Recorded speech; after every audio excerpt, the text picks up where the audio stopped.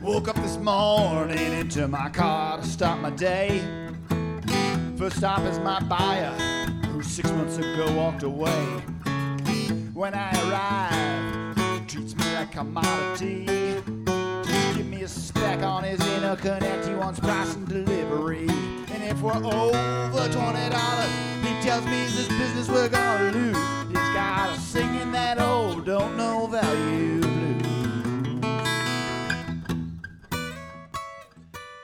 Welcome, everybody, to the Value Clarity Podcast, where we talk about customer perceived value and all the things it takes all around the company to design, build, grow, sell, and price customer perceived value. Today, I'm really happy to have David Petz on. David is a Chief Revenue Officer with experience in a couple of different industries. David, welcome. Yeah, well, thanks for having me. I'm looking forward to it. Yeah. So why don't you tell us a little bit about your journey and how they can get a hold of you? Sure. Yeah. No. Probably the easiest way is on LinkedIn. I don't know that there are many David Petz, but David Petz on LinkedIn. But yeah, my journey, really revolves around working for 4 different companies, 2 very large companies. Started off with a company called Compaq that was eventually acquired by HP, and then Nokia, both of which were tens of thousands of people, tens of billions of dollars, global organizations. 2 smaller companies, ShoreTel and Shutterstock, both similar sort of sizes when I was with them, low to mid hundreds of millions, so not super small but smaller, and about 1,000 people. I've always been on the customer-facing side, well, apart from the very, very beginning, which I can barely remember, but way back when I was sort of more on the operational side, supply chain and so forth. But I recognized pretty quickly that the exciting side of the business, at least from my perspective, was the customer-facing side. So I've been in that ever since. I've run sales teams that have spanned the gamut from large, complex solutions with long sales cycles sold to enterprise-oriented customers, all the way through to fairly small ticket items, high velocity, more of a sort of outbound contact center kind of environment, and everything in between, both direct selling and selling with channel partners. So I'm looking forward to chatting with you about some of the things about engaging with customers. Well, and I'm excited about this too. I love to have somebody with your background, your experience, and we actually have some shared experience. I was when I made my transition from the operations, I was in product management, then product marketing, and then in sales. And so the job where I made most of that transition was as the product manager, then product marketing manager for the first carrier class voice over IP business, voice over IP product in the world. And I developed the first product roadmap for the first unified communications platform, just as ideas for things it could do, not even designing hardware, but just designing software and user capabilities. Yeah, I love those sort of disruptive periods. I mean, sort of the VoIP explosion. Obviously, you're referring to my time, at least at ShoreTel, which is unified communications company. Those are always exciting times because what you're selling is not just creating a business benefit to the customer, but also reshaping the ways in which sort of legacy older processes are done. So that sort of IP explosion or VoIP explosion. It was a fun way to shake up a company that was thinking this is about cheap phone service, and we ended up when I walked out the door, it was about increased user capabilities and connecting people in better fashion, which obviously has a lot more value than cheap. Yeah, no, good for you. And it's funny, a sort of semi-parallel kind of piece. While I was at ShoreTel, we took the company through a huge transformation from being an on-premise value proposition, so selling obviously equipment and perpetual licenses, to becoming a SaaS provider. And you mentioned Centrix earlier, was of course sort of service provider oriented option for a lot of cases, but that journey was pretty interesting. But just making it available as a SaaS solution was was challenging, but obviously the way to go. Yeah, that kind of gets us to something I did want to talk about with you, and that is that SaaS. I've heard this from some other VPs of sales that have worked in the SaaS area. And one of the great things is you're no longer selling purely as an IT sale, you're selling the business use to the business department and the business users. One of the downsides is that it is less sticky because as a hosted service, it's a lot easier to disengage than when you're selling big iron and software. I would say perception, that's a perception, but I'm not sure that it's the reality. And I say that in the context of, I'll use the unified communication solutions as an example. For sure, there are SaaS solutions that get sold more to a line of business that can be deployed on a small team, and expanded, without involving IT.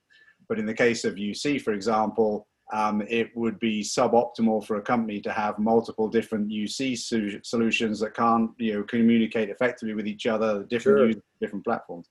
So if you go through the adoption process of getting a solution on board and getting all of your employees and teams trained, you're familiar with using it and so forth, sure, you can change it whenever you want because it's SaaS and there's minimal sort of internal setup, but there's a huge adoption, not huge, but there's a significant adoption curve that's been gone through. And so there's an opportunity cost of going through all that again if you want to. So I'd say it's definitely easier, but it's not, so replaceable, Yeah, I totally buy that. And I always wondered why Microsoft and Apple and all the PC manufacturers kept on updating their Windows and their Apple user interface, because their number one strategic advantage was the installed base of trained users. And every time you change your user interface and make people learn the new version of Windows, you're creating. I think that's part of where customer success teams are so critical. So if one doesn't maintain sort of feature rollouts and user face enhancements and sometimes they're major upgrades, as you were sort of describing in this sort of Microsoft, whichever one you want to pick, but if you don't introduce those, then you're going to see competitors come in with the latest and greatest user interface and feature sets that then creates a risk. So it's sort of a double-edged sword. Sure. The thing with a SaaS solution, in my mind, that you have to keep on selling, which is different than a capital equipment purchase that is depreciated over multiple years. That is can be ripped and replaced, but that's a very different proposition. And so I'm not saying you're completely safe and not vulnerable, but that's the sort of once every several years, you need to make sure you come in and get the renewal or the upgrade or, update the equipment where needed.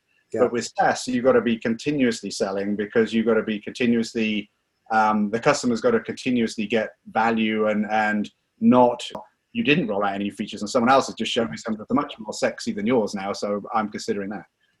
Yeah, you're right. You have to maintain some evergreenness, but you really touched on something that I think is very important. That is, you have to keep selling, and your customer success. And I guess my question, first of all, is customer success a department, or is it a group of roles that coordinate?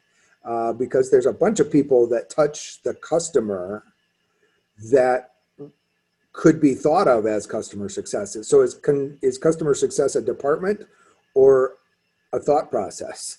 Yes. Yes, it is. I would say, arguably both.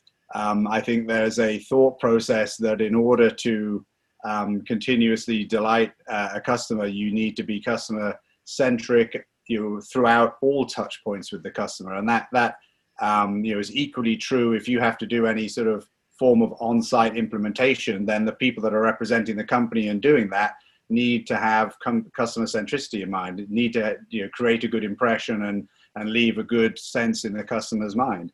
The customer success as a function or as a team is more around, it's a different name in some ways for account managers. And it's maybe the entry point or the official engagement point between the ongoing relationship with the customer and the vendor, the company that sold them the solution in the first place. But all of the other touch points that happen between those two entities need to have a customer centricity, I believe. No, I agree. I am a big believer in, and I came to this honestly when I was at Miller Heiman, that account management is a multidisciplinary effort. It is not a department. And somebody just told me this, you gave me this, rather than a single point of contact, you zipper yourself together with multiple parallel points of contact between counterpart experts in the company. And you might have a quarterback, you might have a coordination point, but the relationship is tighter, better, stronger if you zipper together and you have that inverted bow tie rather than the bow tie. Yeah, although it's an interesting way of thinking about it, and I like the sort of analogy you're trying to, or the visual you're trying to paint, which is, you need to be connected at multiple points, not just at sort of random points or single points. Conversely, I would say maybe a different image. But oftentimes I think of the account manager as sort of a cog in an engine, and you might have the gearbox as the customer and the power plant, if you like, as the whatever the right terminology is. Yep. But that cog in the middle is accessing, and maybe it's an hourglass, might be a better sort of visual. But yep. the point in the middle is able to access many other parts of the company on behalf of the customer. Try to simplify that interface, because the thing with the zip analogy, and there's going to be elements of multiple touch points. Over time, you're going to build relationships, but you don't really want the customer have to figure out all the different pieces of my company and all the different, who does what, where, and how to get stuff done. So it's almost like the account manager, sort of like a concierge. I'll take care of your issue. I'll solve your problem. I know where to go to give you the information you're looking for or help you solve your problem. Yeah. I completely agree. I think when that account manager is the quarterback, the account manager is ultimately responsible. You can have those peer-to-peer relationships as long as you effectively loop that manager in, and you develop a functional team that loops him in and makes sure that he knows the critical information in real time, but has access to all information in near real time. And then you've got a functional relationship. But if you've got a series of cowboys out there doing things that aren't coordinated, and you don't have a unified, coherent account strategy with what we're trying to accomplish and how we're trying to position, things can fall apart. Yeah, no, that's absolutely. I totally agree. The quarterback, I don't know how many different analogies we can use, but we've just made metaphor salad.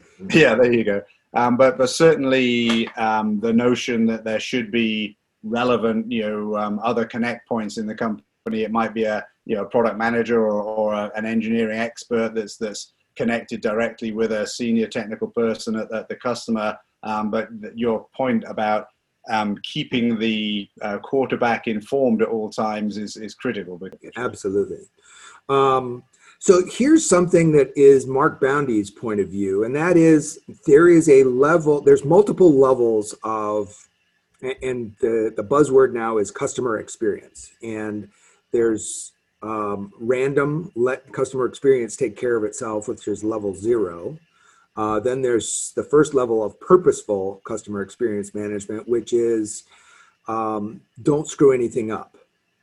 Get everybody trained up to the point where they are not the weak link. So you're playing not to lose. Then there's a level 2 customer experience, which is we train everybody to delight. We empower them within some scope of their job to go beyond policy and to give and to delight the customer. And there's a level 3 customer experience, which is pretty rare. And that is where you do all of those plus everybody who touches the customer is able to have at least rudimentary business conversation about outcomes that you could deliver to the customer. Because when you have all those well-coordinated peer-to-peer relationships, there are trusted relationships that sales cannot and will not ever be able to replicate. And in today's world, there are more of those than there ever were. I think there's an opportunity if we let everybody who is in contact with a customer at least have some rudimentary business conversations, do discovery, and then whatever you discover, bring back to the hive so your account manager can use that as leverage. Yeah, I think that's, I certainly understand that point of view, and I agree with it to a large degree. I think there are some challenges in terms of enabling that to be done and done well. Yeah. But I will say this, in my experience at least, there are multiple touch points that are non-salespeople that actually can elicit a great deal more information through discovery conversations than a salesperson is able to. And I'll sort of say why. There are certainly people within customers that when someone comes in with a sales title, feels like they're always being sold to, and they clam up a little bit. Whereas I think of, even this is sort of a variant on that theme, but solution architects, are oftentimes, or more often than not, part of a sales organization. Yep. But their title and their sort of role is much more of a sort of technical expert on how to architect the solution, how it all comes together, what it does, and so I've seen customers open up with SAs a lot more than they perhaps will with the account executive. And I think that same thing is true of a product manager or of a even a. I mean, I struggle maybe a little bit with the notion that an accounts receivable person calling to chase some debt, or outstanding balance, is in a good position to do discovery. But nevertheless, that there might be, why aren't you paying? Help me understand what the challenges are, and it might lead to a gap in the solution adoption. Yeah. So and as you said, there are people that have trust and have trust with people that sales never have. I developed a list once of about 28 or 30 different roles that I've seen as customer-facing roles. And I think my record is one client having 15 out of those 28 or 30. But there's 28 or 30. So I have this exercise I've done a couple of times with clients, say, pick all the roles out of this list that in your company touch your customers in some meaningful way, and put each one on a slip of paper, and now stack rank them from the highest trust that your customer has in those people to the lowest trust, and put a different color highlighter on the ones that are sales. And you notice that your salespeople are in the bottom third of that trust stack rank. So tell me more about why you haven't gotten these high trust relationships more involved in client success and discovery. I'm not saying it's necessarily as extreme as that, but I do think that there's a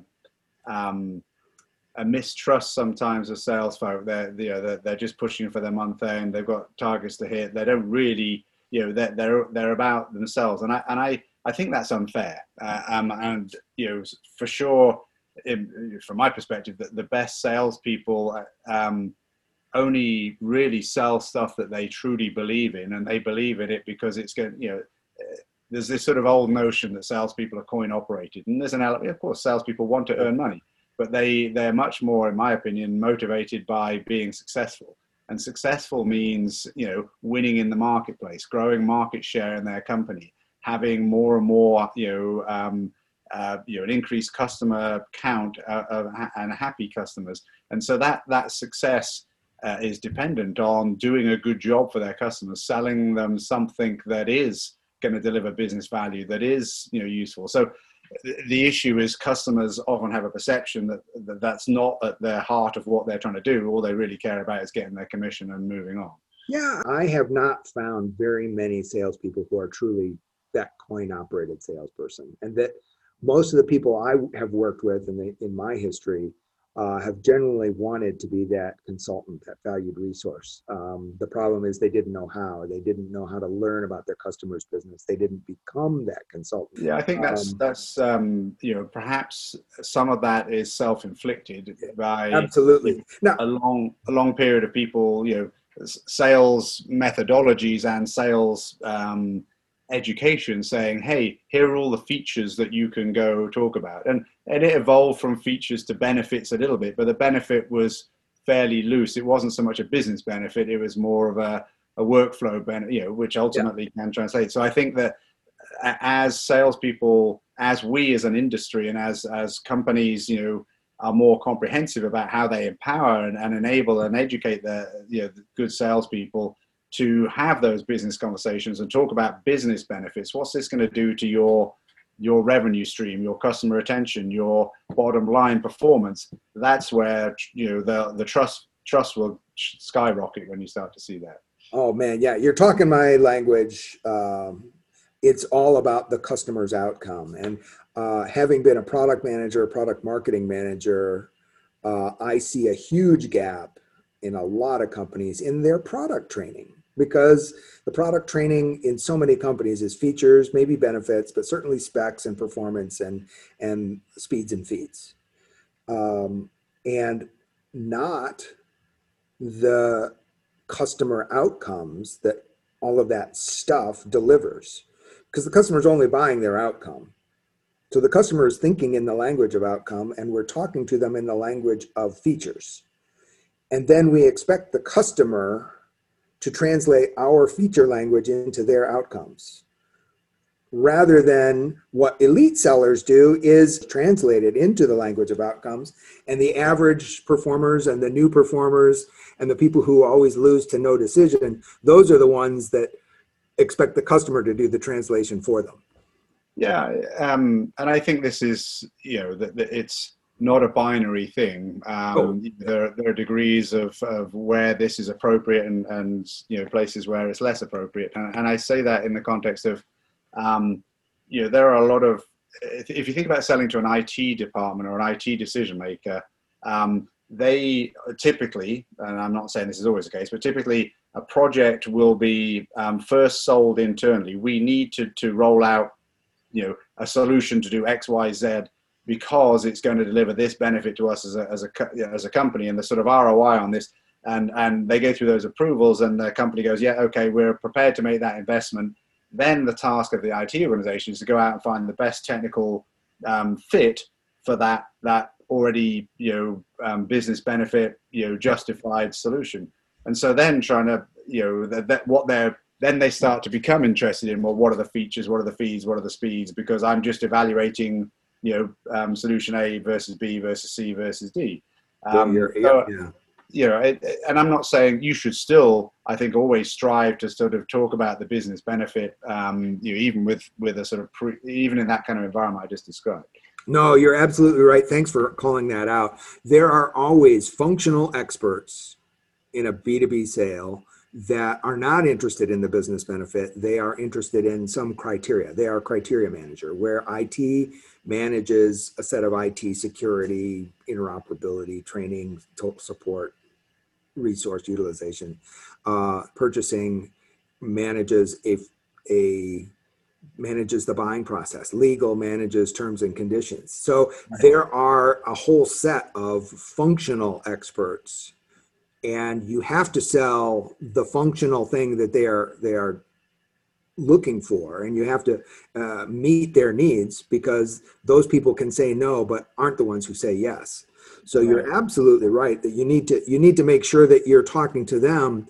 But if I were talking in the finalist presentation or in some big introductory presentation, my preferred approach when possible is to say, you've given us all these requirements and we meet them. Basically, you're going to yada yada. It's like, yes, we meet them, and I'd like to take your functional experts offline, and we'll go through the functional experts. But where we're really differentiated is what I want to talk to you about today. And so I don't want to dismiss those folks. I want to make sure we do that, but let's not bore you all with the boring we meet the minimum specs, because that's not differentiation. That's just differentiating you from the people who got kicked out of the process. So that's kind of my preferred approach. Yeah, no, I totally agree. But I also think it goes back to where you touched on earlier, which is increasingly there are applications, many applications that are can be deployed to even a subset of a team, then maybe even a whole department, and then it may creep out. And so no longer, I mean, it's a long time ago that all sort of technical, all solutions were deployed via IT. That's long gone. And so I think increasingly when you do need to start and you just drive home out. and finish with David, you just dropped out, and so I lost you at increasingly you do need. So if you could start there again. Yeah, so increasingly you do need to start with the business benefit, reiterate the business benefit, and end with the business benefit when you're pushing a sale into a department, a team. Then that's where the focus needs to be. No, you're absolutely right. Yeah, I think we're agreeing violently. No, David, what a great conversation. Is there anything else that has come up in your mind, or anything you want to make sure that you get out before we cut this? Yeah, no, I think the only obviously we've talked a lot about the style of selling and the different touch points and the importance of being able to do discovery and be joining up the dots between all the different interactions you have with customers so that everyone's well informed. I think there's also a lot of, maybe a subject for another time, but there's a lot to be said about what are those different touch points in the company? How do they work together? Who has what accountability where, as well as how do we all keep each other on the same page? I remember one time actually one of the larger companies I worked for, there was a lot of functions, departments, so forth, and there were a lot of handoffs. And it was, this old expression, matrix management, we're living in a matrix, and all of which is true and somewhat unavoidable, eventually as companies get bigger. But the point that was made was it's all about the handoff between points, and those are all the opportunities to drop the ball, particularly in a customer-facing organization. And when you drop the ball for the customer, all hell breaks loose. And so, that may be a discussion for another time, is how do you keep it, fluid, moving, that no one drops the ball, that the handoffs are all done well, everybody knows what they're trying to do and has flexibility to, there's no black and white edges between those different departments. And so, oh man, let's talk about the silo issue and the silos. When I was at Lucent, it was nothing but silos, and I came to think of all the different organizational silos as just creating cracks for stuff to fall between. Yep. David, what a great conversation. Thanks a lot for your time today. I appreciate it. Why don't you give us your contact information so if people want to talk with you and kind of get the benefit of your wisdom directly, then they know how to get a hold of you. Yeah, no problem. Probably the two best ways, obviously connect with me on LinkedIn or message me on LinkedIn. I should be fairly easy to find. So David Petts on LinkedIn, of course. But alternatively, use my personal email is probably easy. It's dapetts@gmail.com. So DA for David, but dapetts@gmail.com. David, thank you very much. And thanks for joining us on the Value Clarity Podcast, where we believe that value is all in your customer's mind, which means your success with your customer is all in your customer's head. Thanks, and have a high value day. Well, it ain't easy, cause value's in your buyer's brain. If you're selling on only your features, you're gonna drive both of you insane. And if you ignore your customers' outcomes, you're bound to be paying your dues, cause you'll be singing those old don't know value blues.